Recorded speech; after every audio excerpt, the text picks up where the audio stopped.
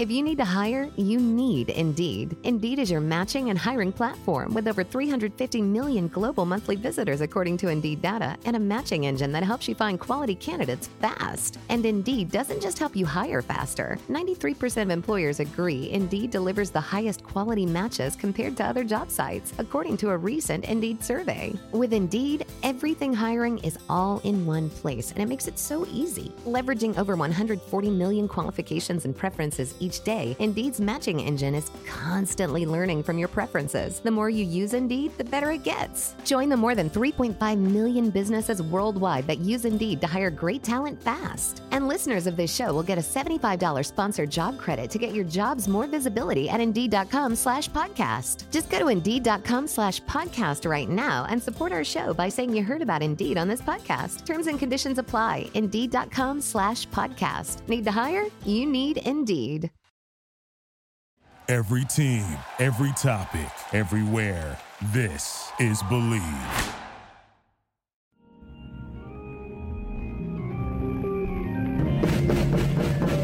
Welcome back to another episode of the Comedy Bureau Field Report. The Comedy Bureau Field Report is a member of the Believe podcast network. That's why on your favorite podcast platform it reads Believe in the Comedy Bureau Field Report, and not the title that I wanted initially, which is simply just the Comedy Bureau Field Report. And this is, over 180 episodes of me explaining this to people. And it's been a while since somebody has pointed out that they were confused by the title of the podcast, but I'm sure somebody who I haven't run into yet will come and say thank you for explaining why that weird word is in your name. Let's hope that happens soon so I can justify to keep doing this. Anyways, enough of that Michigan, on to this week's great guest, hailing all the way from New York City. And I just got to see her headline Largo, which is, I hope if you're listening to this podcast, that means you know that that's a big deal. It's a really big deal. And she did wonderfully. And she also tours the world, Please give it up for Nataly Aukar, everybody. Does Zoom record both of our claps at the same time or not really? It does, but you clapped so gingerly. I don't know if that it picked it up. Because you know why? I think my understanding of Zoom is that it takes only one sound at a time, and I didn't want to take over yours. I was like, if we're going to take one clap for my name, I'd rather it be not mine. That's how thoughtful Nataly is. She did not want to overstep my clap. Exactly. I did it for you, not for my pride. Or also that you didn't want to seem self-aggrandizing because you're clapping for yourself. Exactly. How's it going on this New York City morning for you? It's going great. Just as many car honks as usual. A lot of car honks over there? A lot of car honks here, so if you hear them at some points, I'm sorry if they're going to disrupt the sound because It's fine. I live in LA. That's like white noise to us. Is it? I feel like in LA it's pretty quiet. I mean it's loud on highways and stuff, but I feel like in little corners and streets. No, that's fair. I guess I'm conflating that with, so we get a lot of sirens and helicopters. I see. Yeah. That's not what we get here. But it becomes white noise to me, but I start noticing it when I'm on a call or on a video call. I really am like, oh, whoa. Mm-hmm. But it might not pick it up here, which could be good. Besides that, it's good. We've had a few rainy days, but right now the sun is coming out. I love a morning in New York. Mm-hmm.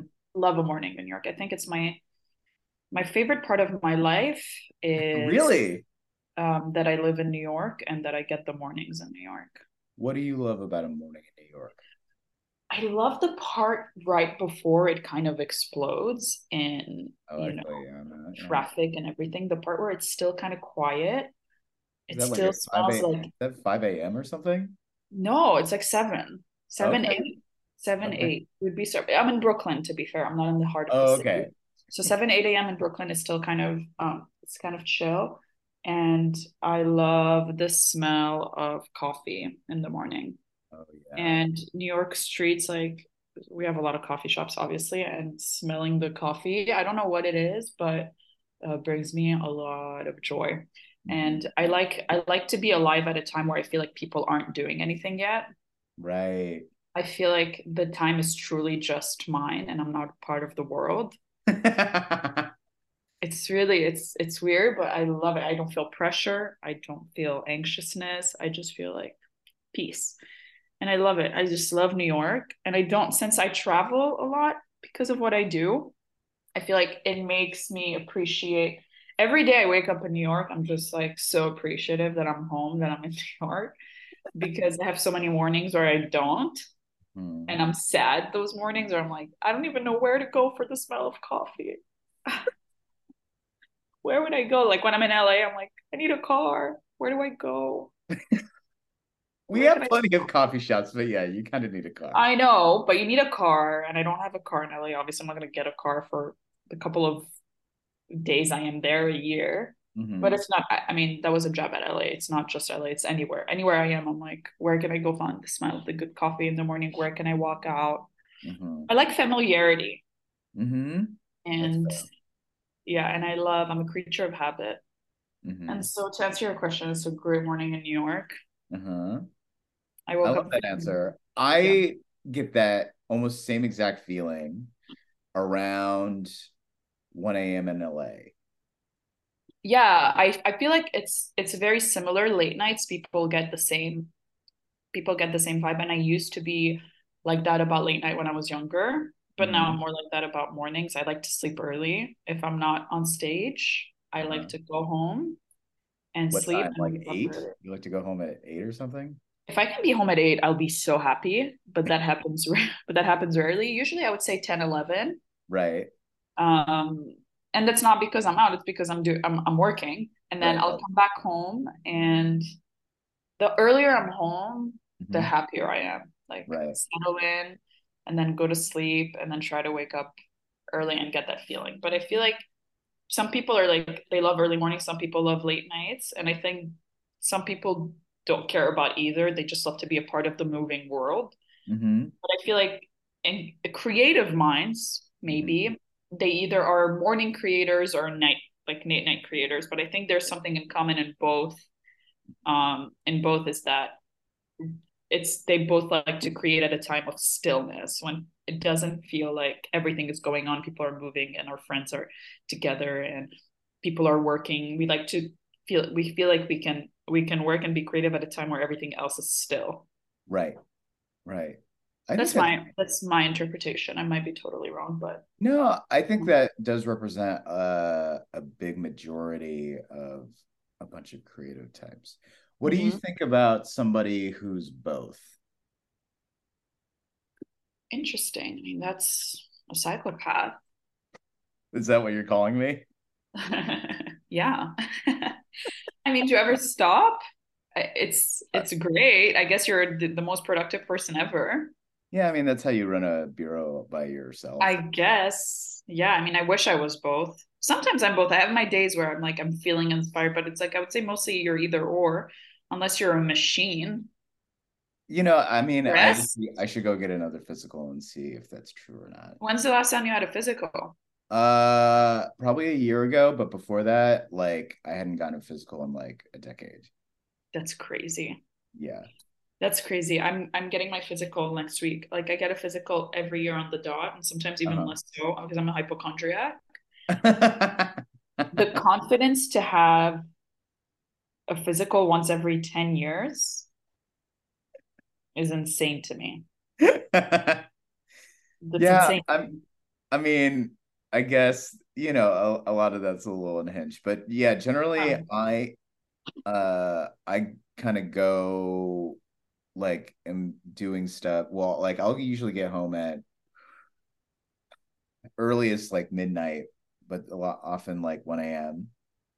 And then I'll usually do an hour or two of work and then I'll sleep because I can't stay awake anymore. Yeah.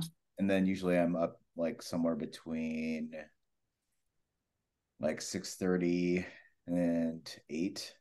Wow. Yeah. And then it'll happen all over again. Wow. Yeah, I mean, I don't know how you do it. I don't know how I you do it. don't, other than the fact that I've just been doing it for years and years and years, I don't know how to do it either. Yeah, I feel like I used to too. I feel like especially in my first few years in New York when I was like full on in my comedy grind, I Mhm. wouldn't come home before like 2 a.m. Sometimes I'd come home at like 4 Right. because you do, you know, your mics, your shows, whatever, and then you want to hang out with other comedians. Right. And those usually go so late. You hang out at a Oh, they diner. go, especially in New York, because there are things that are open till 4. Yeah, exactly. I mean, things that are open 24/7. Yeah. Um, and so yeah, I used to have that longevity in my body and that desire to do it. I mean, I used to fall asleep in the back of open mics. That was my lowest. I'd take a quick power nap at midnight in the back while waiting for my turn. I'd wake up when I hear my name being called. Right. I'd be so tired because I used to work like a full-time day job. Right. So I'd be Right. up at like 7 a.m. and then I'd be working all day. And then 6 p.m. I would start hitting open mics to like 1, 2 a.m. And so I'd be beat. And, Yeah. but I felt like I could do it. I was like so hungry and I was so excited of this new Right. thing, you know, but now I'm like, oh my God. Oh my God. I don't know if it's because like, you know, when you're like basically 30 and you don't have the same excitement in your body that when you're 22, you know? But Right. yeah, I feel That, like if I had started comedy today, like sure. I don't know how I would have done it. Yeah, I Right. don't know how I would have done it. Well, you wouldn't stay out so late. I mean, did the hang become less valuable to you?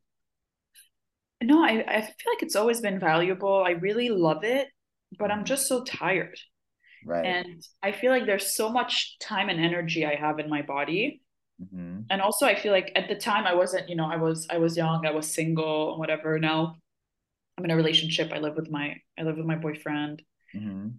and I actually like love him and Oh. love being around him. So when I'm like done doing my work, I'm like, I Uh-huh. want to go home into the arms of the man that I love. Like I want someone to hug me. I don't want to just sit Yeah, here of course. and We riff.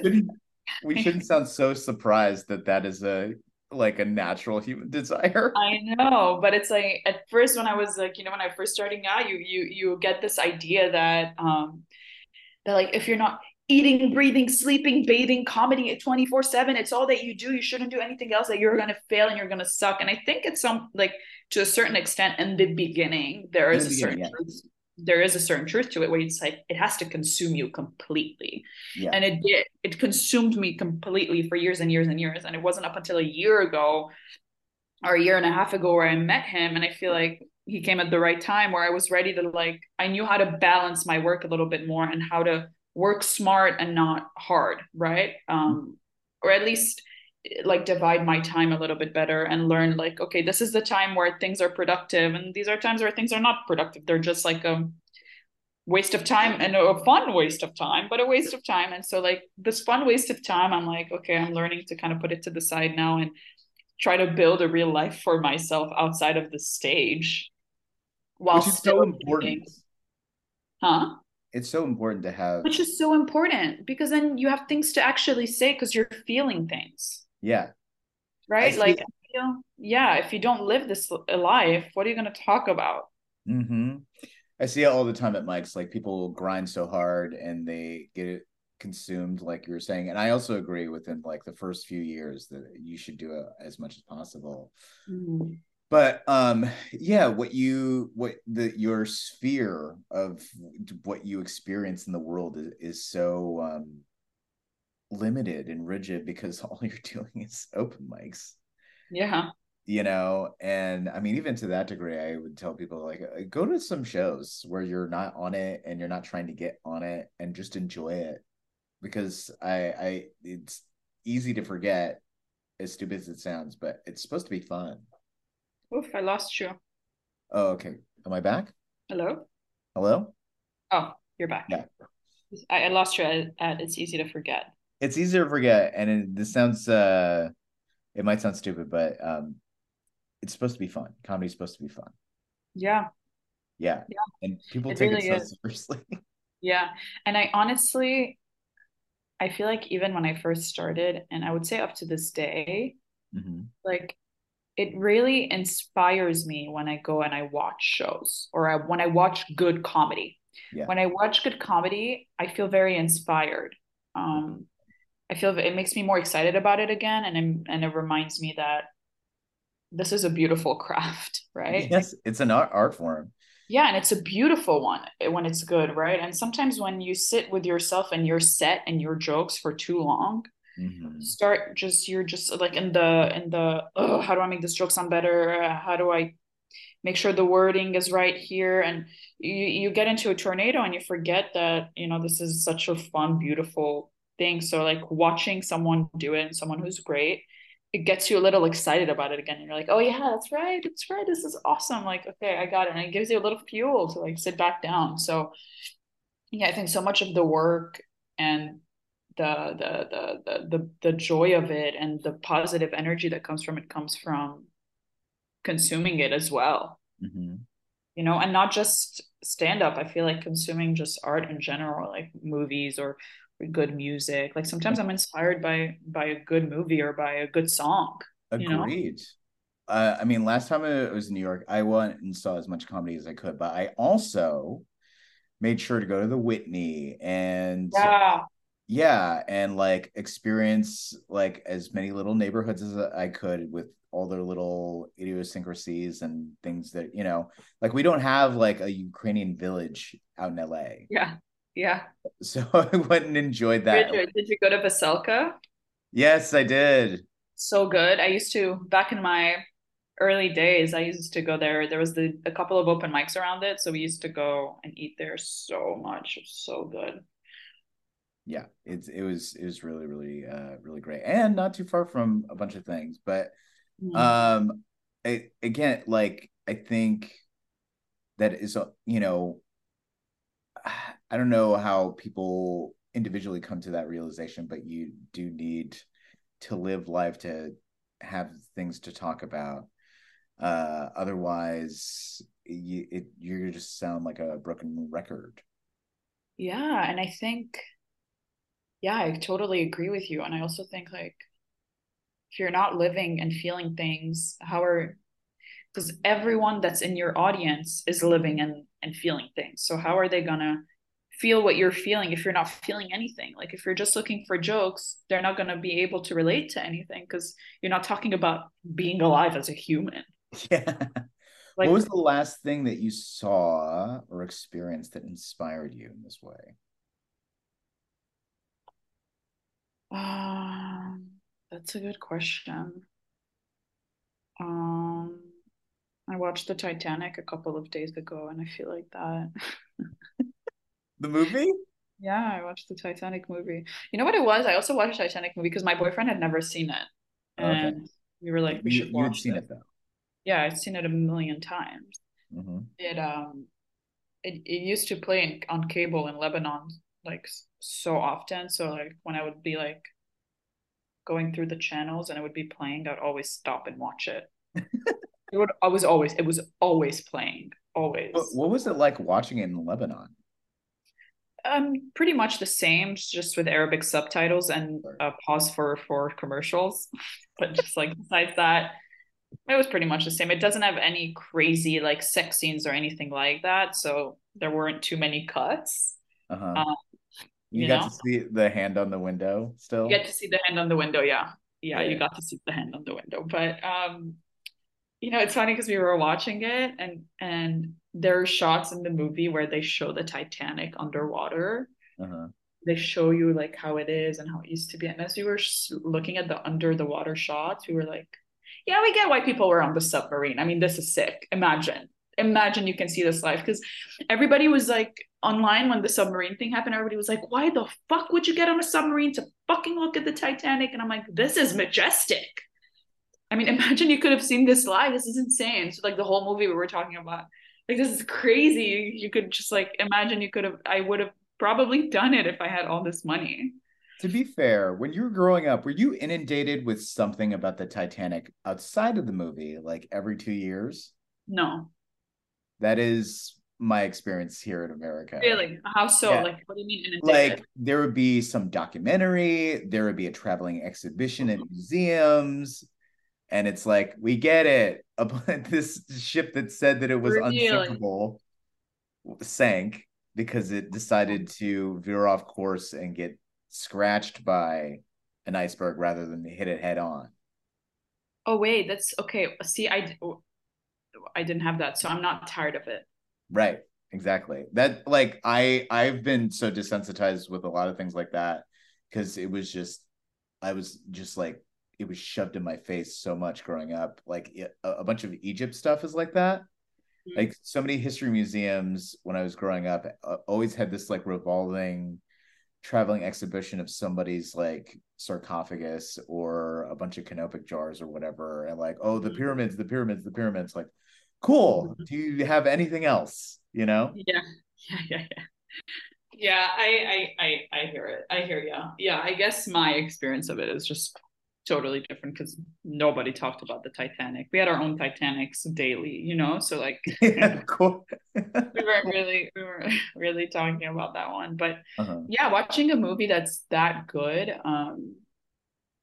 yeah, it kind of like inspires me. Or I feel like it gets me excited to write. It gets me excited to write because yeah, it gets me excited to write. It doesn't necessarily always give me ideas, but I feel like movies that are, for example, very good at character building or like the directing is amazing. These sometimes give me like, as I'm watching the movie, makes me think of bits of mine and a way to structure them better. Or like I watched like Triangle of Sadness. I feel like that movie really inspired me. Love that movie. Or like Asteroid City. I loved the latest Wes Anderson one. Like I feel like yeah, just like good art, good writing makes me, and it's hard to explain how it inspires me because it's not like, oh, I see this character so I want to write a character. Like it's not like that. It's not like I'm not like getting ideas from it really, but it's more of like, yeah, I don't know. I feel like there's something that ignites in my brain that gets me creative and excited just because I feel so inspired by how good the representation of humanity is in certain aspects. I wish there are a lot of, I wouldn't even limit to comedians, but there are a lot of artists who worry about their intake of like art and the fear that they'll be derivative. Yes, I have that fear too. That's why I feel like I'm a lot more scared to watch comedy than I am to watch a movie. Because I'm always scared. I'm like, what if, like, I would never, ever, ever, ever copy anybody, ever. To me, it's like, I'd rather never talk again. Yeah. And it's just because and it's not just because of how gross I think it is. It's also, in addition to that, I'm very proud and I'm very like, obnoxious about my art, and I'm like, I don't want to say anything anybody has said before. I want to be so original. So it's kind of like my ego would never. So I do have that fear where I'm like, what if I watch something I really love and like years later or months later I write something similar without realizing, because it can happen. It can. And so I get so scared, and so that's why I love finding inspiration in other art forms, because I feel like it's almost impossible. Like, and I feel like I watched a clip like not so long ago. As I was thinking about it, it's crazy how the universe or the algorithm gets you. But I watched this amazing, it's not this amazing, just I watched this clip that really stuck with me. I think it was Anthony Jeselnik, where somebody was asking him like, where do you find your inspiration? Like, what inspires you? And he's like, I find it in anything but stand up. He's like, I consume art that's not stand up. And that's where I find like the best inspiration and the best ways to like get ideas to write. Like copy, he's like, I don't know if you use the word copy, but he's like, get inspired by people who do not your art form. And I was like, oh my God, that's crazy. That's what I do. Yeah. I mean, Conan I think O'Brien does the same thing. Huh? Conan O'Brien does the same thing. Yeah. And I think it's so true. And I think that's kind of what I've been doing. I think there's a lot of value in that. And I think it creates it creates really good form. Like when you see like a painting of that is inspired by Greek mythology stories. Right. You know, like one is a story, it's a book, it's an essay, and the other one is a painting. It's not the same thing, but it's inspired by, and it just completes it in a way. Right. Yeah. Same idea. Yeah, I feel that for sure. I mean, now that like you saying that, I'm thinking like the last time I was in New York, I went to the Guggenheim. And there was a whole Kandinsky exhibit. Yeah. And for those who don't know, Kandinsky is like a very seminal modern artist. I'm Googling him right now. Thanks for the transparency. You could have not said that. Yeah, I talk shit and I talk like I know what I'm talking about. I don't have a lot of knowledge, so I'm Googling. I don't even know. You know what? I can't even spell his name. Kandinsky. Kandinsky with a K. Ditz, like Ditzy? Kandinsky.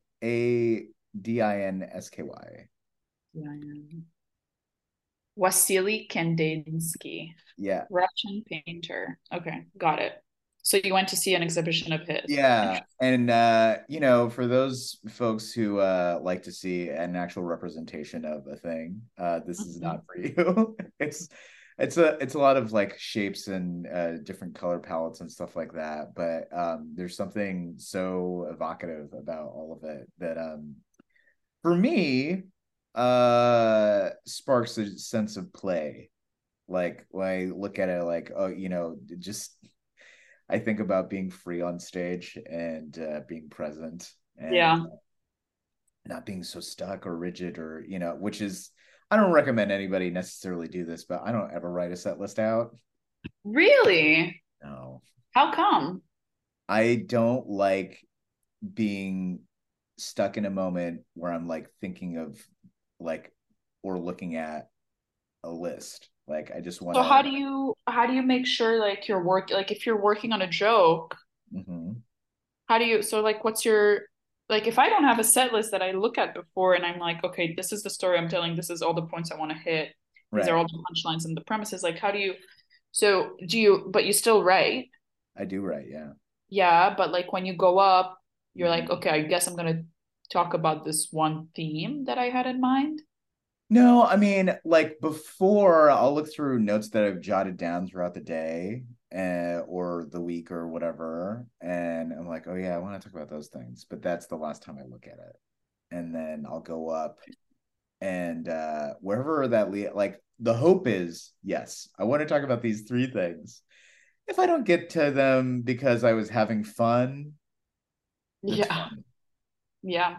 I mean, listen, it's a system. Everybody has their own, and if it works, it works. I couldn't. I need like mental organization. Like I feel like, I mean, I have done this before where I've gone up and like not thought about my set and I'm like, okay, I have a couple things in mind if I want to, but now I'm just want to be present, and I've done that. But I feel like that's not when I'm at my best. When I'm at my best is when I know exactly the story I'm about to go up and tell. Right. Like, okay, what's this? Who's the Nataly? What's Nataly's story today? Who is this girl that they're going to see? What is she going through?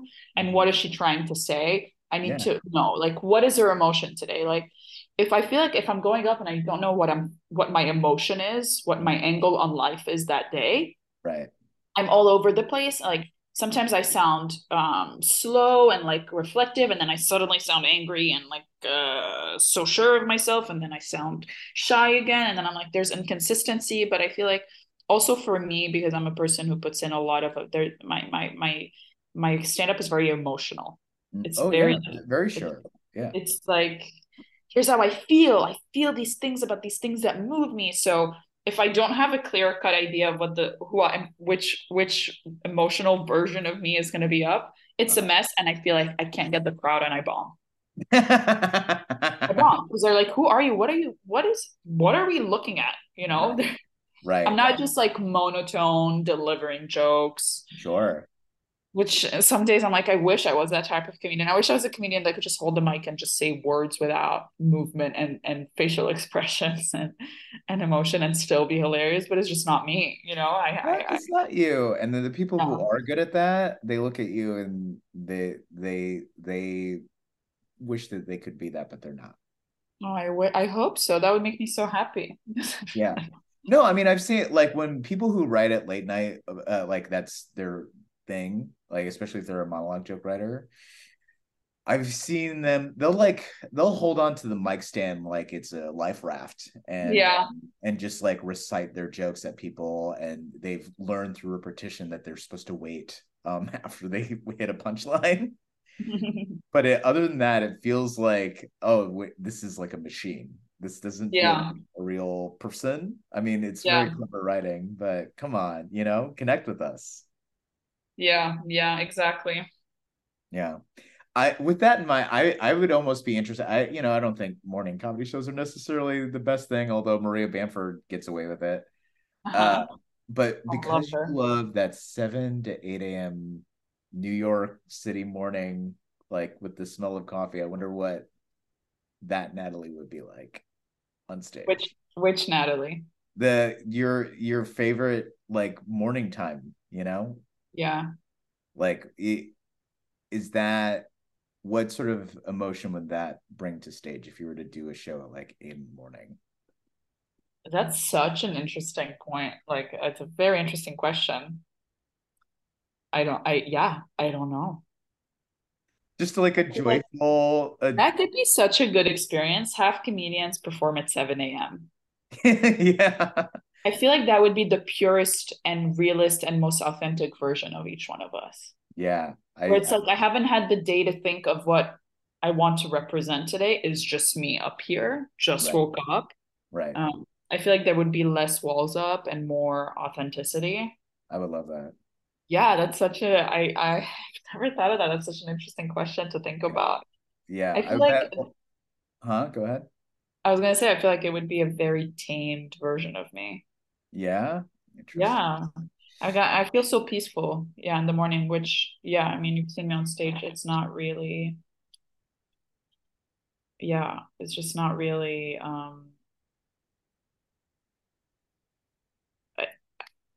I, I'm it's not really calm. Yeah. It's more Um calm than Dave Merhesh, who opened for you. yeah, definitely. I mean, that's not that's a pretty high bar in non-calmness.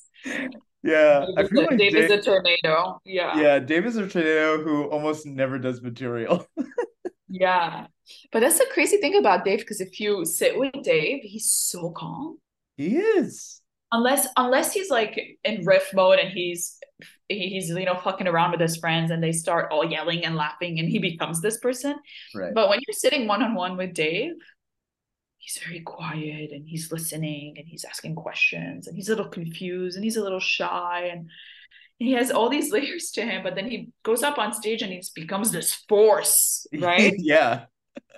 And I always look at him on stage and I'm like, oh my God, where does this come from? I mean, it's crazy. It's crazy. Like if you only know Dave Morales on stage, there's a whole other part of him that you like do Yeah. not know at all. But I love watching Dave on stage. I have so much fun watching him because he's just so fun. He is so fun. So funny, so fun, and just like so quick. Yeah, absolutely. And he is very emotional. Yeah, And I like that too.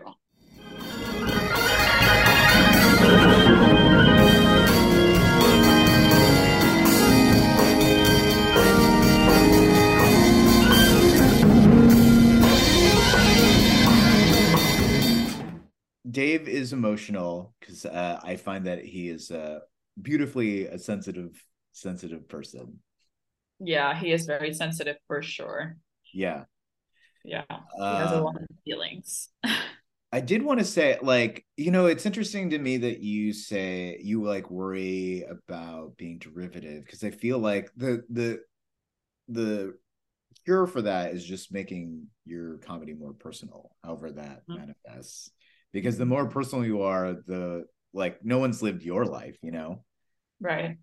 And it is very, very much personal. in a way, yeah, I haven't heard before. Like there is almost like a hack version of like being an immigrant or children of immigrant parents, where you just get stuck comparing wherever you came from to America. Yeah. While I mean, of course, that's unavoidable to do. The way that a lot of comics talk about it is just like boring now. And I don't feel like you do that. You make it so intensely personal.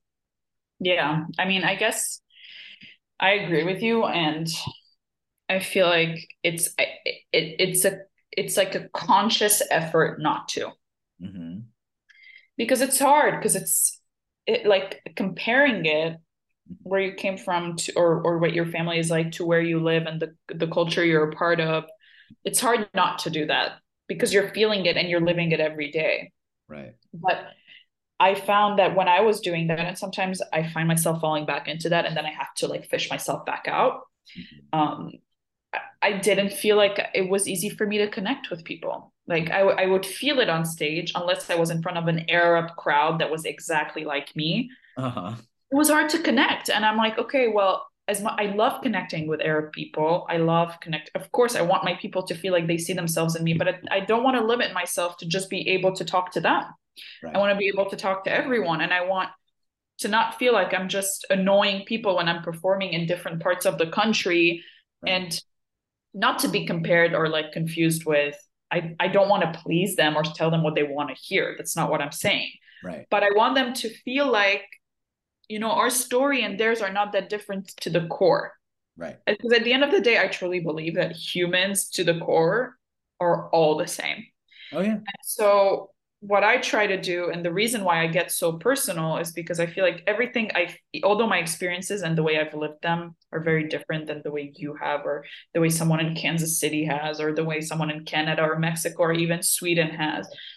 I feel like even though we've all lived different experiences, to the core, we have the same feelings. We feel the same things. We have, you know, the same insecurities, the same ways. Everybody wants to be loved. Everybody wants to feel accepted. Everybody wants to be a part of something. Everybody wants to be rich. Everybody, or et cetera, et cetera. Everybody wants to be healthy. Everybody wants to feel heard, wants to feel seen. Yeah. So I'm like, how can I, if I make it super personal, I can make it through my story that's a little different, but just go to the core of the feeling to make anybody feel like they can relate to it and they can see themselves in it. Yeah, absolutely. That's kind of like what I want to do, because if I don't do that, I just feel like I'm alienating a crowd, and then they're not listening to the joke anymore. And at some point, it just sounds like I'm lecturing rather than making jokes. Right. If you're just saying, this is how I am, this is how you are, this is how I am, this is how you are, they're going to be like, okay, instead of going like, oh, what's the feeling? Versus if you just go, oh my God, this is how I feel about things. Right. And this is like what's going on deep, deep in my heart and in my body and in my soul and in the corners of my brains that I'm not necessarily proud of. I feel like everybody can kind of relate to it. So that's why I feel like I made sure, or I try at least, to be as personal as possible and dig as deep as I can, because I feel like that's where the common factor with everybody is. But sometimes I go a little too deep, where it's like, okay, well, there's no comedy here. There's just facts. There's just psychology. That's when the industry calls it a solo show, right? Yeah, exactly. That's why you go, okay, this is no longer stand-up. This is a solo 1 hour, one woman show.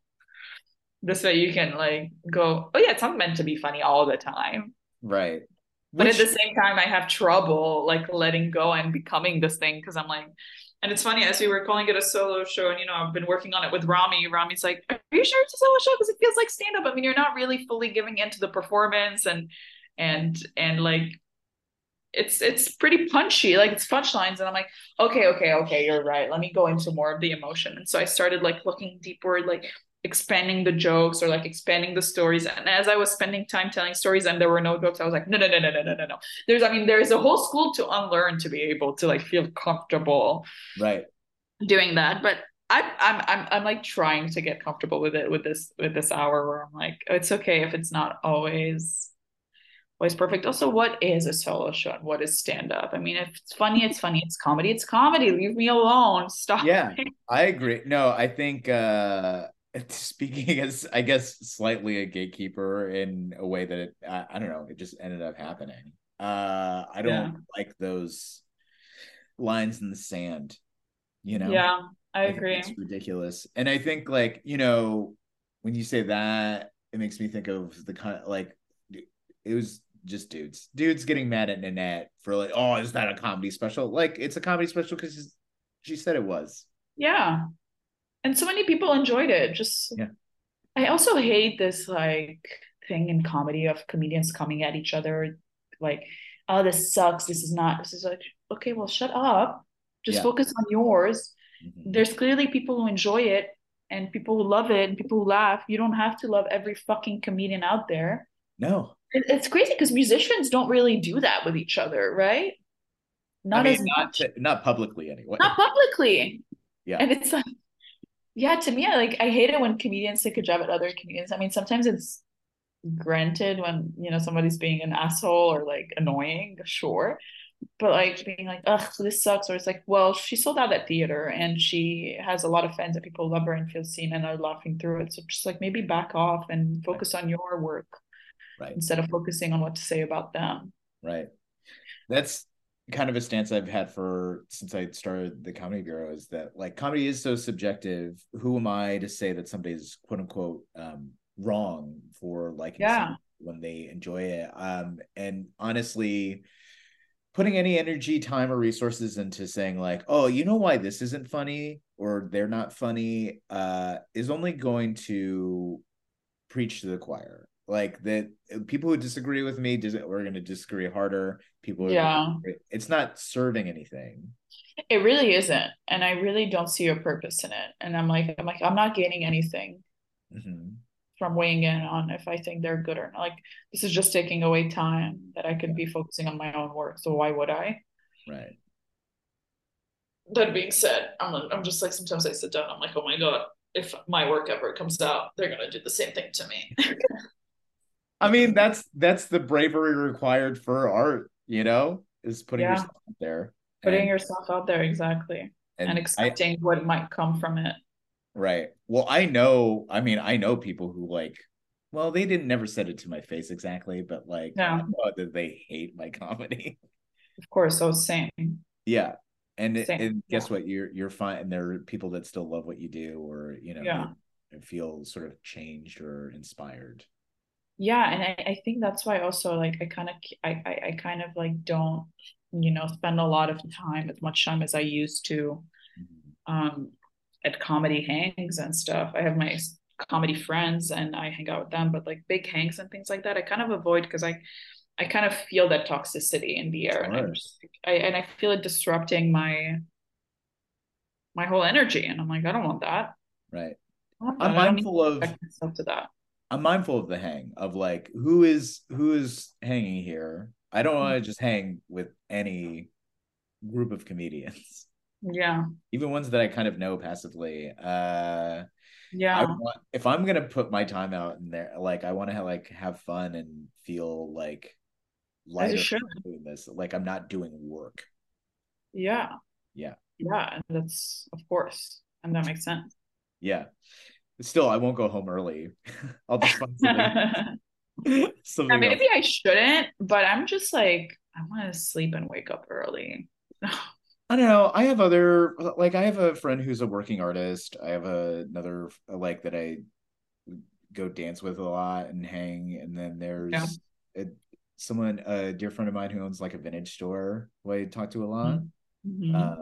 Who's fascinating because she believes in like everything, and I believe in almost nothing. And I find it really funny that we're really good friends. Yeah. It's always like that. Yeah. And she always tries to be somewhat respectful that I am agnostic. Yeah. She'll go spat off on like how the universe is bringing her some message by like this cockroach landing on her head while she was sleeping. Like it's all connected, Jake. And I'm like, well, maybe you just don't have like really good walls in your apartment. Yeah. I don't know that really means anything intrinsically to the universe, but sure, if that's what you derive meaning from, great. That's hilarious. Yeah. You want to do some comedy news, Nataly? Let's do it. Okay, great.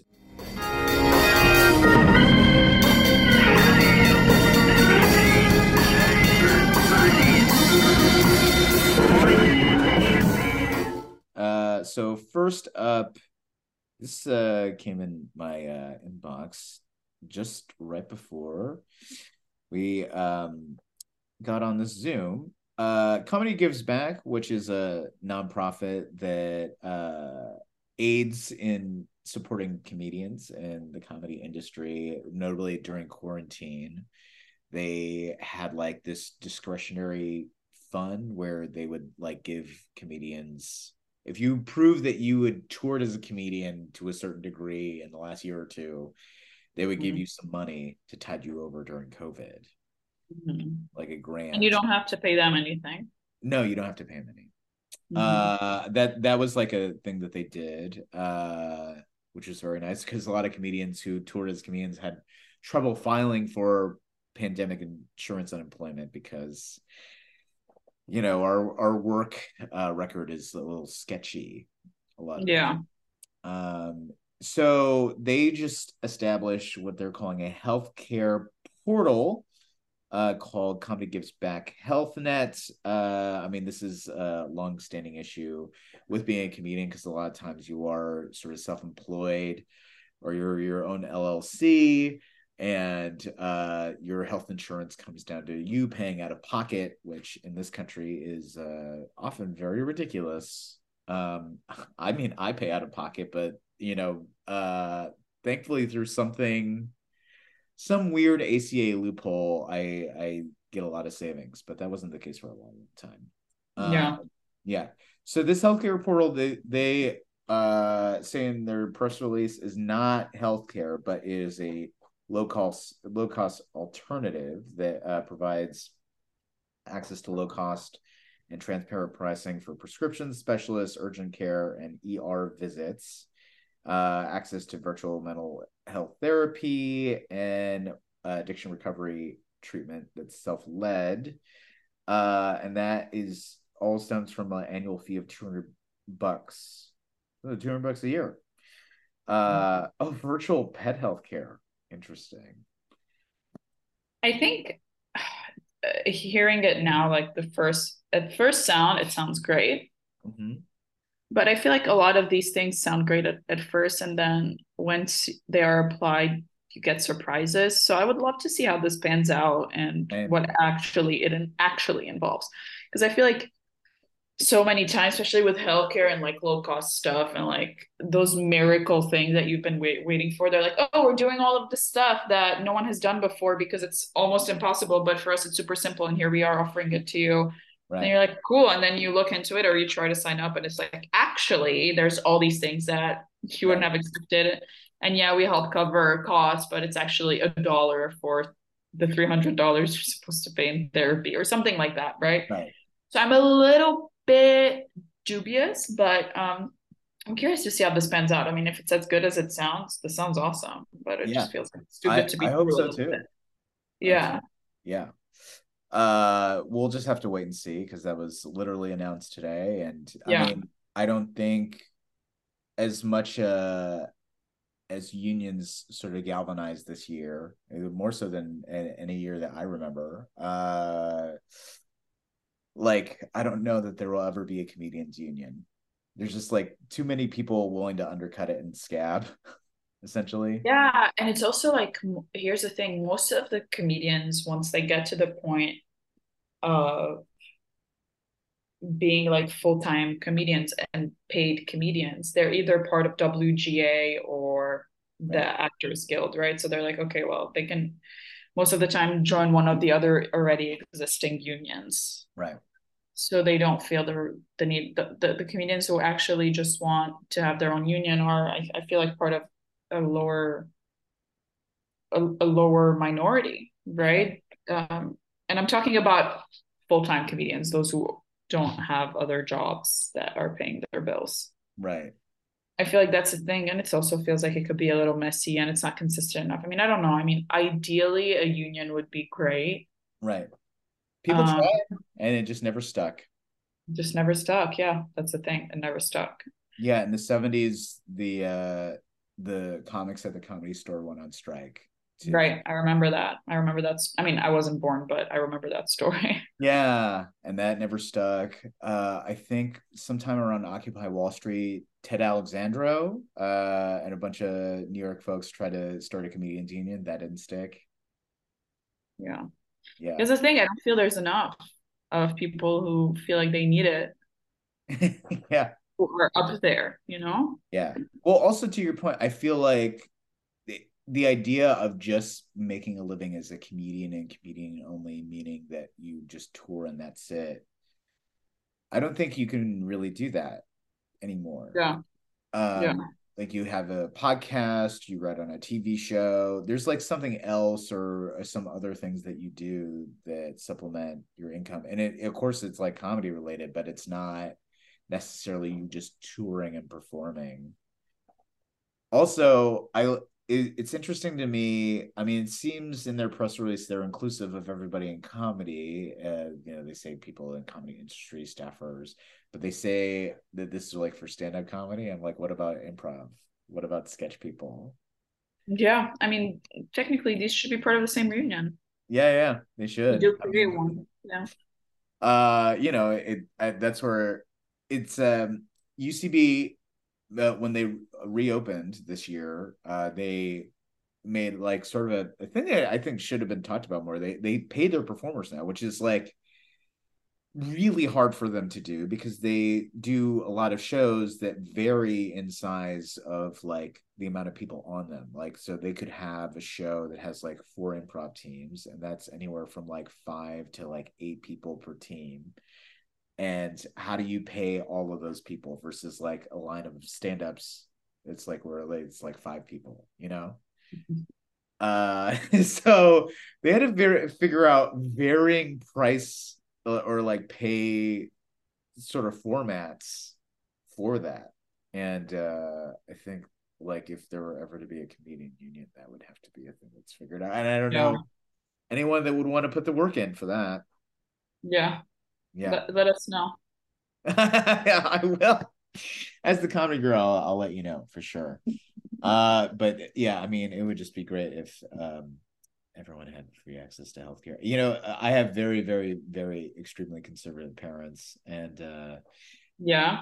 Where are your parents from? Are they immigrants? My mom is. My dad is not. From where? The Philippines. Oh, no way! I had no idea. Yeah. We're in the Philippines. She apparently she lived in like what I've been told, a really like rundown ghetto outside of Manila. Oh, outside of Manila. And so you've never been I've been to the Philippines. Huh? But you never been to where she grew up? No. Does she still have family there or not really? She does. A lot of them are very bad people. Oh, no way. Well, what's interesting, so I'm actually adopted from the Philippines, and so is my sister, but none of us are blood related. Oh my God. Yeah. Okay. So your biological mother. I have no idea who she is. You don't know who she is, but she's from the Philippines. Yeah, well, because I was all right. Okay. Well, I mean, this is a little bit of my life story. I was abandoned when I was 9 days old by my birth mother in a church because she was on the run from terrorists. Oh my God. Yeah. So have you tried to like find her? No. You never did? No, she just left a note and no trace. And like for a long time, I knew that, like, well, part of that story, but 23andMe wasn't really a thing. And I kind of made peace with not knowing, you know? Yeah. And when 23andMe came around, I kind of like, well, I've lived like a whole life that is separate from her. I feel like I'm not going to find any answers for any questions that I have. I just am grateful. I even with telling you this, I've like never felt abandoned by her. I felt like she was in a very tough situation and she did like the best that she could. And I'm very grateful. Yeah. Wow. That's fascinating. You don't hear that story every day. No, you don't. But I feel like even if you were to do a 23andMe, I doubt that she's done one. Yeah, I did one, Yeah. and I mean, I didn't. You can opt in to see if like you have distant relatives. I did not do that because I just didn't want to like go down that road because that's Yeah. just a life that I have led. Yeah. I I went to the Philippines with my mom to pick up my sister, Mm-hmm. and it was a weird alien feeling of like everybody does look like me, but I don't feel like I belong here. Yeah. Yeah. Yeah. Wow. And so you got is your adoptive mother from the Philippines as well? Yes. Okay. Yeah. But Gotcha. I yeah, we didn't go back to where she grew up when we Yeah.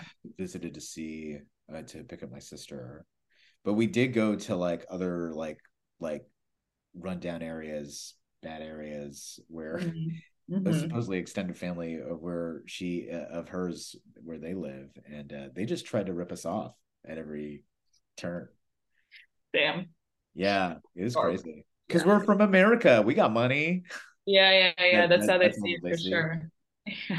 Yeah, that it's weird. It's weird to like people have sort of a conceptual idea of what a third world country is, but when you actually go and you Mm-hmm. experience it, it's really strange in that like it has this sort of like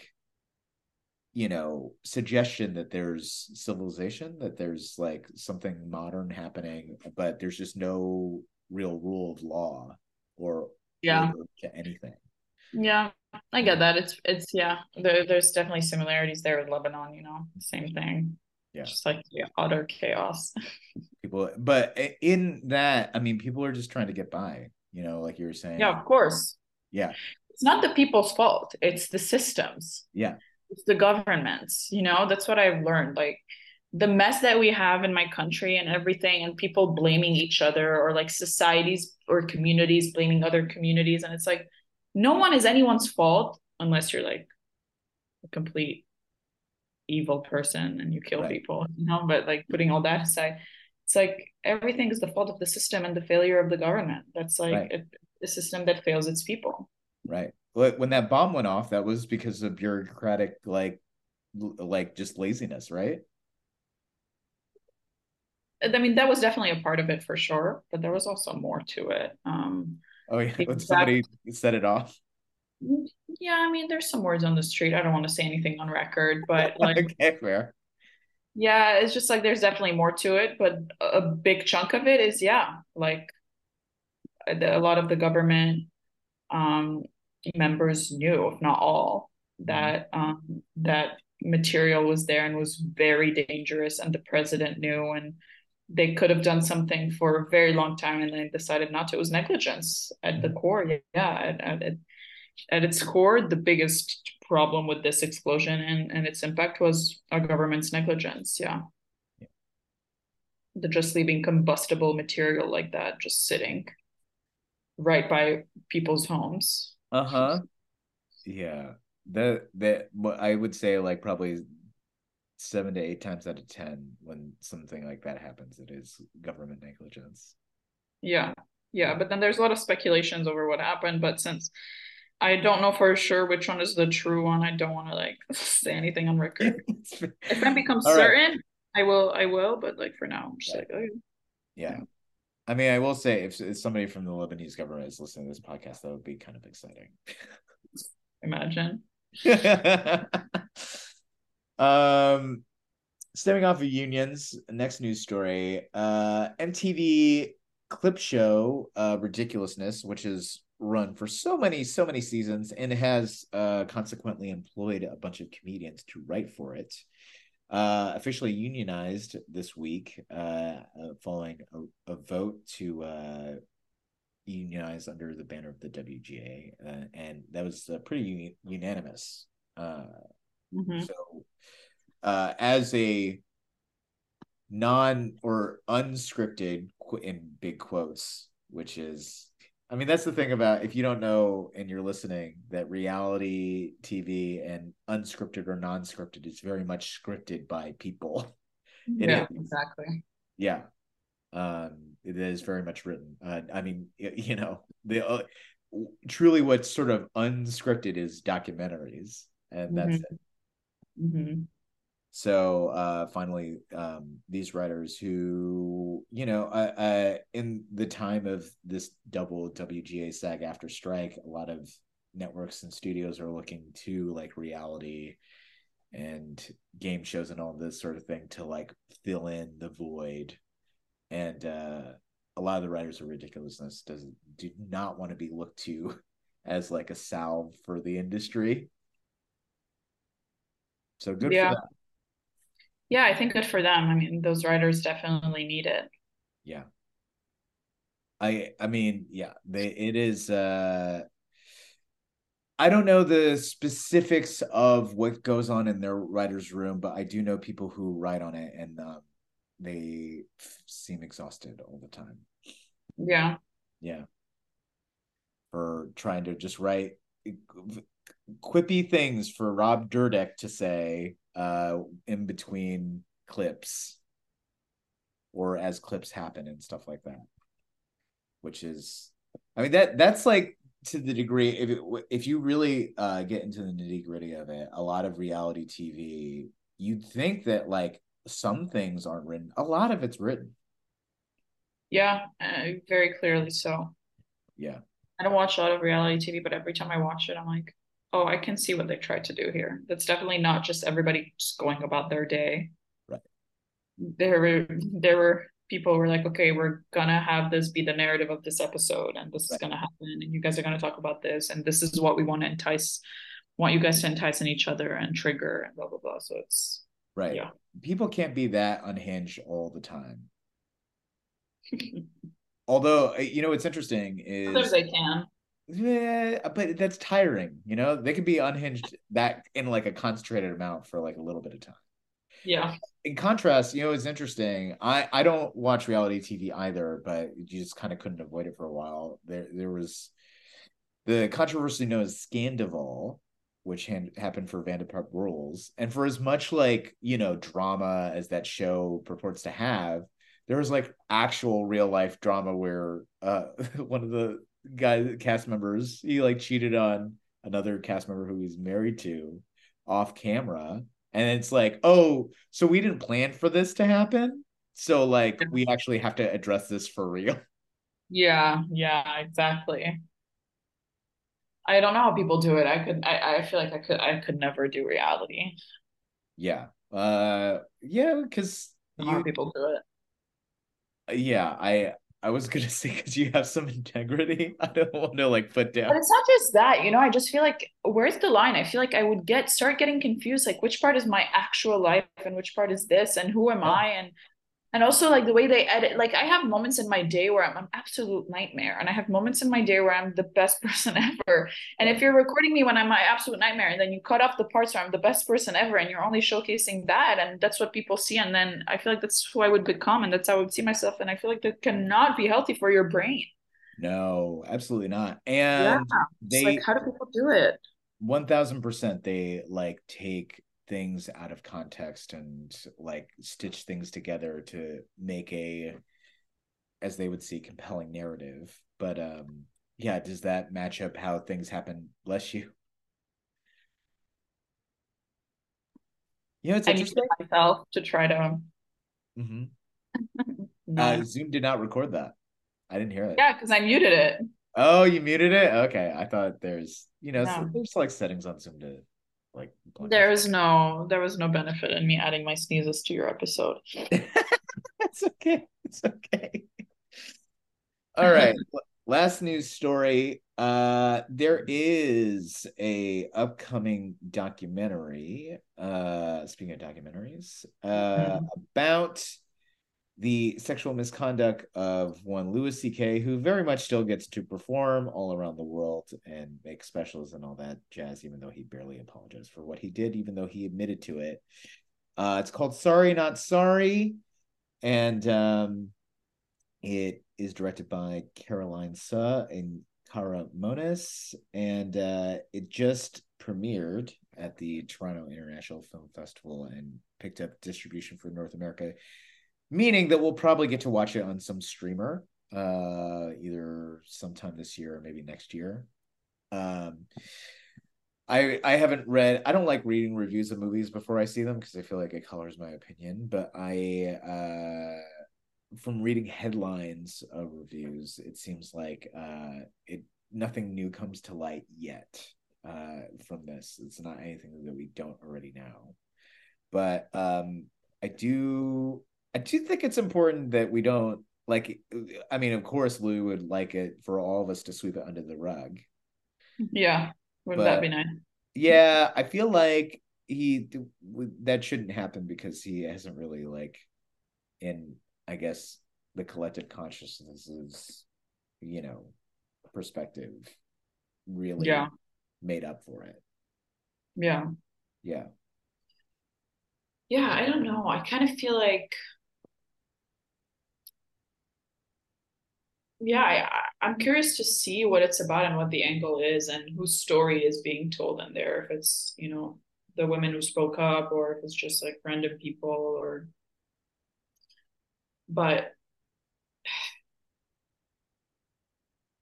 yeah, I mean, I kind of like, before all of this happened, Louis was probably, I would say without a beat, I would always say at the night before that Louis was my favorite comedian of all time. Yeah. That was a lot of people. Yeah, I mean, he's one of the main reasons I wanted to start doing comedy. I would watch him and be like so fascinated by his ability to be so honest and candid about like his emotions and what he's going through. And like I loved his ability to showcase humanity. I think he got like such a great gift at it. Right. At doing that. And I loved it. And that's always what I wanted to do with my comedy. And so when this kind of like story came out, it really like shook me to the core, because I was like, because I loved him and looked up to him so much that I was like, I couldn't look at him and not see this anymore, Right. I just couldn't, especially that I'm a woman, and oh yeah, and I know how easy it is for men to put us in situations that make us feel so uncomfortable so fast, and how easy it is for them to turn it back around on us and put the responsibility on us and like rid themselves of the responsibility, when it's like pretty clear, like, what you're doing, dude, just don't do that. I know yes. A lot of great men, like I compare it to like the great men that I know in my life, and I'm like, everything that you've done, I know none of those guys would ever do that. Like right. There's some great people that I know would never do that. So it's not that hard not to do that.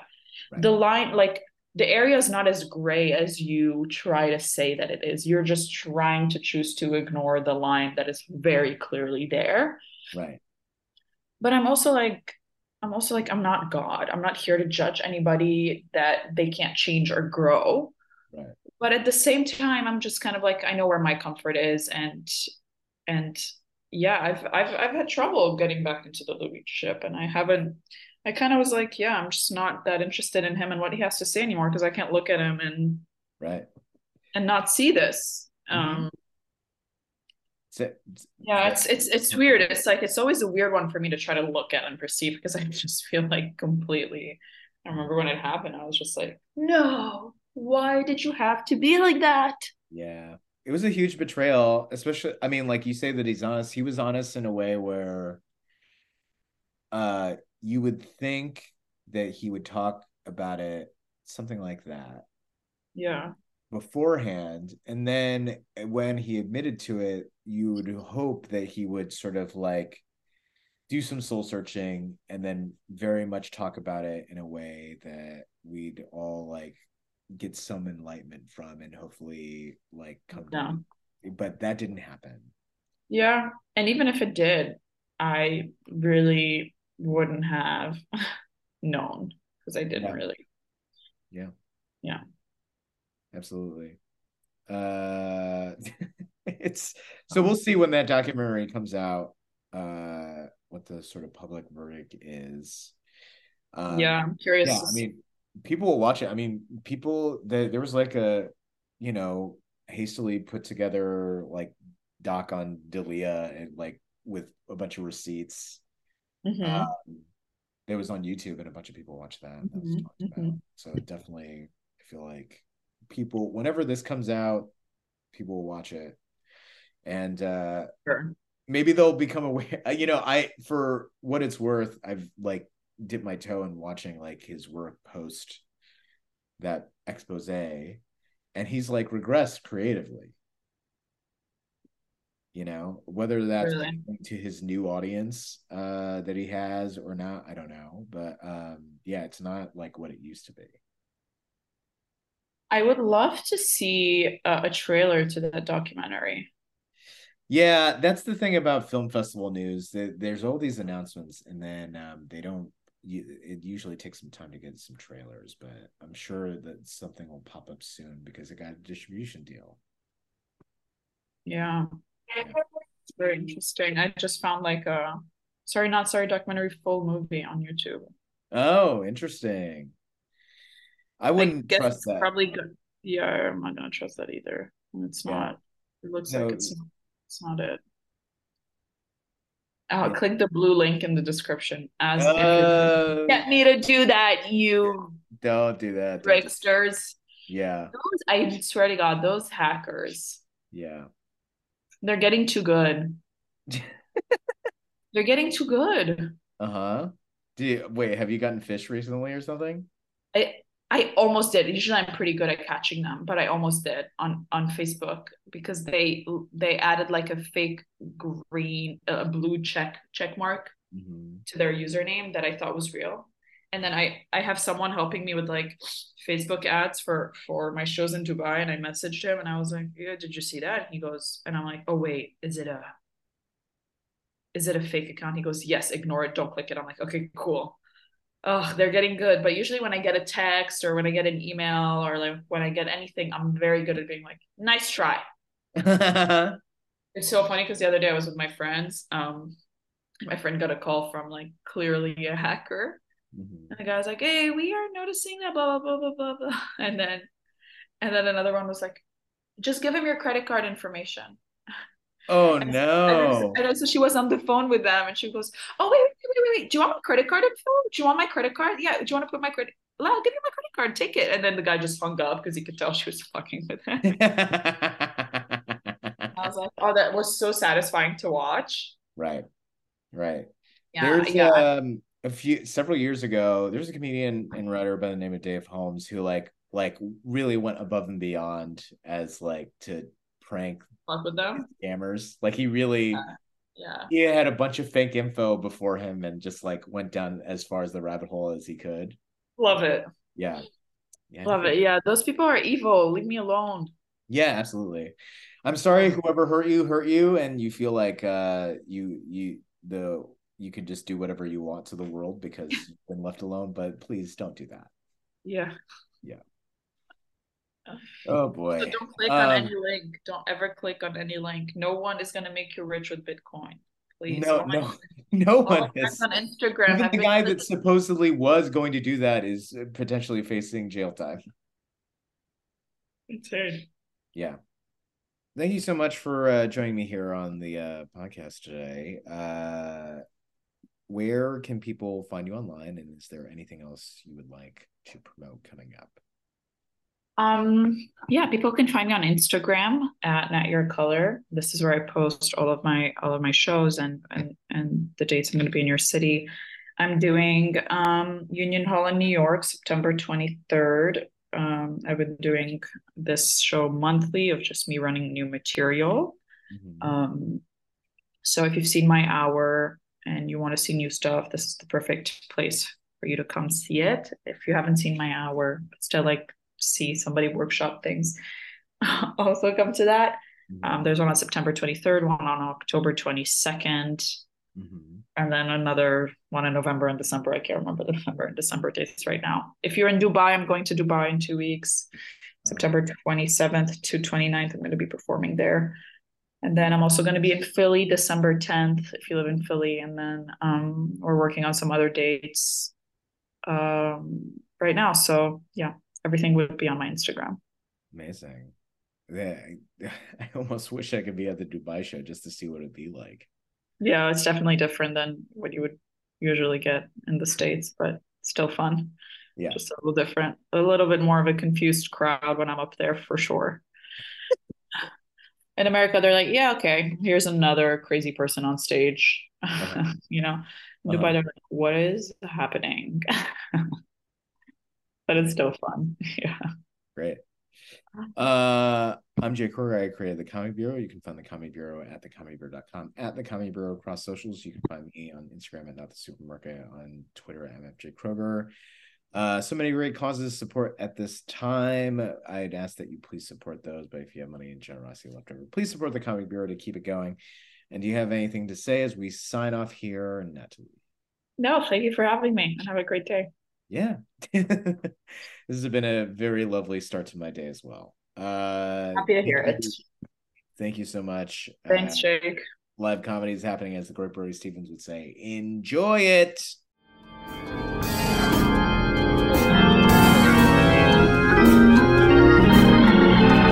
The Comedy Bureau Field Report is recorded, produced, and edited by Jake Kroger. Music by Brian Granillo. Artwork by Andrew Delman and KT. And part of the Believe podcast family.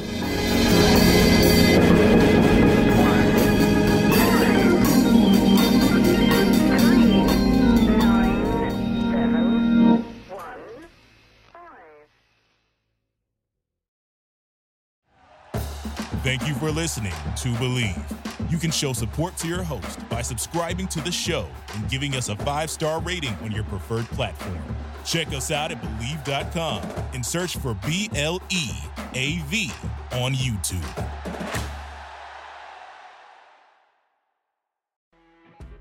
You know when you're listening to a true crime story that has an unbelievable plot twist that makes you stop in your tracks?